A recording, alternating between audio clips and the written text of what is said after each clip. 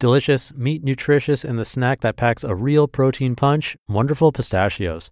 Each 1 ounce serving has 6 grams of protein, giving you over 10% of your daily value and making Wonderful Pistachios one of the highest protein nuts out there. But perhaps more than that, I love all of the flavors they have. Their sea salt and vinegar ones are my favorite when I'm craving that flavor, but still want to keep it healthy. But that's just the tip of the iceberg. Wonderful Pistachios come in a variety of flavors like chili roasted, honey roasted, smoky barbecue, and jalapeno lime, to name a few. Perfect for enjoying with family or friends and taking them with you on the go. Whether you're a pistachio purist who loves cracking open every nut, or you prefer the convenience of no-shells pistachios, Wonderful Pistachios has got you covered. Grab Wonderful Pistachios and elevate your snacking game today. So fill up with a healthy snack when hunger strikes. Visit wonderfulpistachios.com to learn more. That's wonderfulpistachios.com.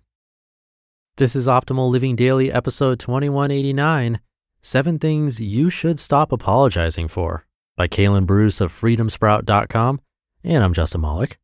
We're going to get right into today's post and start optimizing your life. 7 Things You Should Stop Apologizing For, by Kalen Bruce of freedomsprout.com. We don't always mean it when we apologize. Sometimes it's just cultural and natural. My goal here is to release you from unnecessary guilt in your life. I'm guilty of this guilt as well. We all do it, but we don't need to. So let's go over some stuff we shouldn't be apologizing for. Number 1, your house. Sorry, my house is such a mess. Sometimes I like to say, now it's time for the obligatory apology for the condition my house is in when people come over. It lightens the mood and breaks the ice, but it also shows that I don't really feel the need to apologize for it. We have 5 kids. Our house isn't always pristine. Your house is your house, not your guests, so there's no reason to apologize. We all like to do the mandatory cleanup before people come over, and then we wonder why our house isn't always in this cleaned up condition. It doesn't have to be. We should keep clean houses because it boosts our mood and we know where things are when we stay organized. But if there are clothes on the couch or you forgot to wipe off the counters, no apology is necessary. Number 2, your car. Sorry, my car is such a mess, or sorry, my car is older. Seems like every time I get in someone's car, they say, sorry, it's so messy. First off, I don't care, and nobody cares. Second, it's almost never the disaster they seem to think it is. A lot of us practically live in our cars, and if someone else's car is messier than yours, there's no problem. They're still giving you a ride, so that's something to be thankful for. I've also noticed a trend of people apologizing for having an older car. I typically use this as a segue into a conversation about how most millionaires drive older cars. There are typically 2 types of people when it comes to cars: those who understand cars keep a lot of people poor, and those who are poor because of their car. I applaud the first group, yet these are the people who apologize. There's no standard you have to live up to. Stop apologizing for the condition of your vehicle. Number 3, your children. Sorry, my kids are so hyper, messy, loud, etc. This is one of my favorites. Anytime you're at a restaurant and your kids start being loud, you may feel the need to apologize to those around you. That's your call, but the fact is, kids are loud. Not all the time, but often they are. Everyone knows kids can be loud, messy, hyper, and plenty of other things. You don't have to apologize when your kids act like kids. Of course, they also shouldn't be running around acting like they own the place. There's natural kid tendencies, and then there's discipline. Both are natural, but if you're doing your part and your kids are acting like kids act, no apology is necessary. All of the parents in the room understand, and those without kids will get it soon enough. Number 4, your thoughts. I'm sorry, but I just think... If it needs to be said, don't apologize. If it's hurtful and doesn't need to be said, don't say it. There's really no time when you need to apologize for giving your thoughts if you only give input when it's helpful and constructive. Number 5, your ability. Sorry, I can't afford to, or sorry, I can't keep up physically. If you can't afford to do something someone is offering you, that's the end of it. No apology necessary.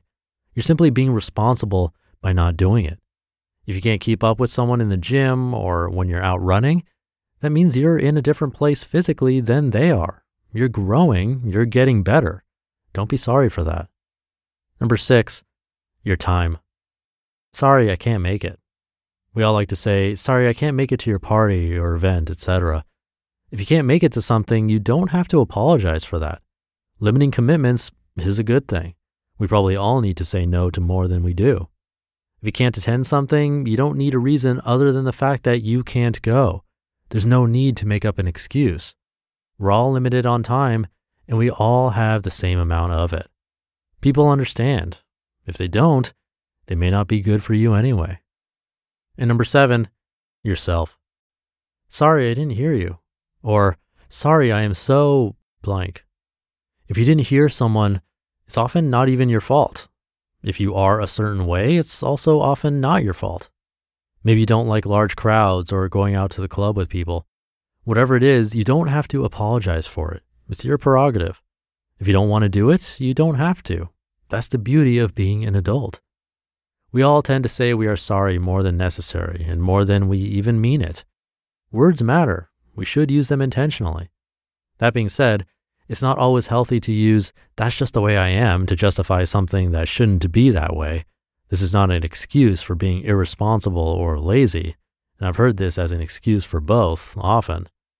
Quote, the attitude of, that's just how I am, take it or leave it, is still a sign of immaturity. As an adult, it's your responsibility to figure out which of your traits are toxic and are negatively impactful towards other people and the ones you love, and to eventually learn how to fix them. At some point, we all got to start making ourselves better individuals. If you truly believe you don't have to change anything about yourself, even at the very least the worst in you, and that people will just have to deal with it, then sorry, you're still a child. Mark Manson. People will say, sorry, I'm late. I'm always late. Or, I don't do this or that, insert the thing that they should do.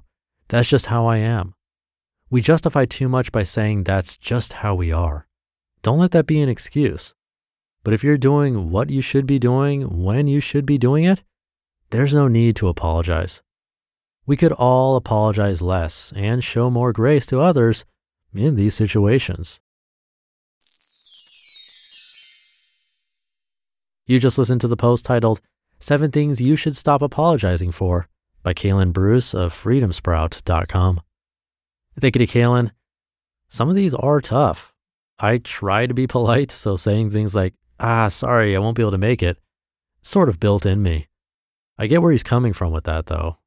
I remember a post I narrated from James Clear way back in the day, that was episode 440, where he had a slightly different take. Yes, maybe don't say sorry, but instead try replacing it. Try saying thank you instead.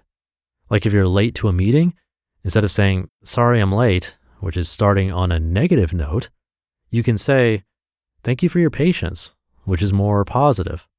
And if you want to justify why, you could. Or another example from this article, instead of, sorry, I can't make it, you could say, thank you for the offer, or thank you for the invite, but I'm busy that day.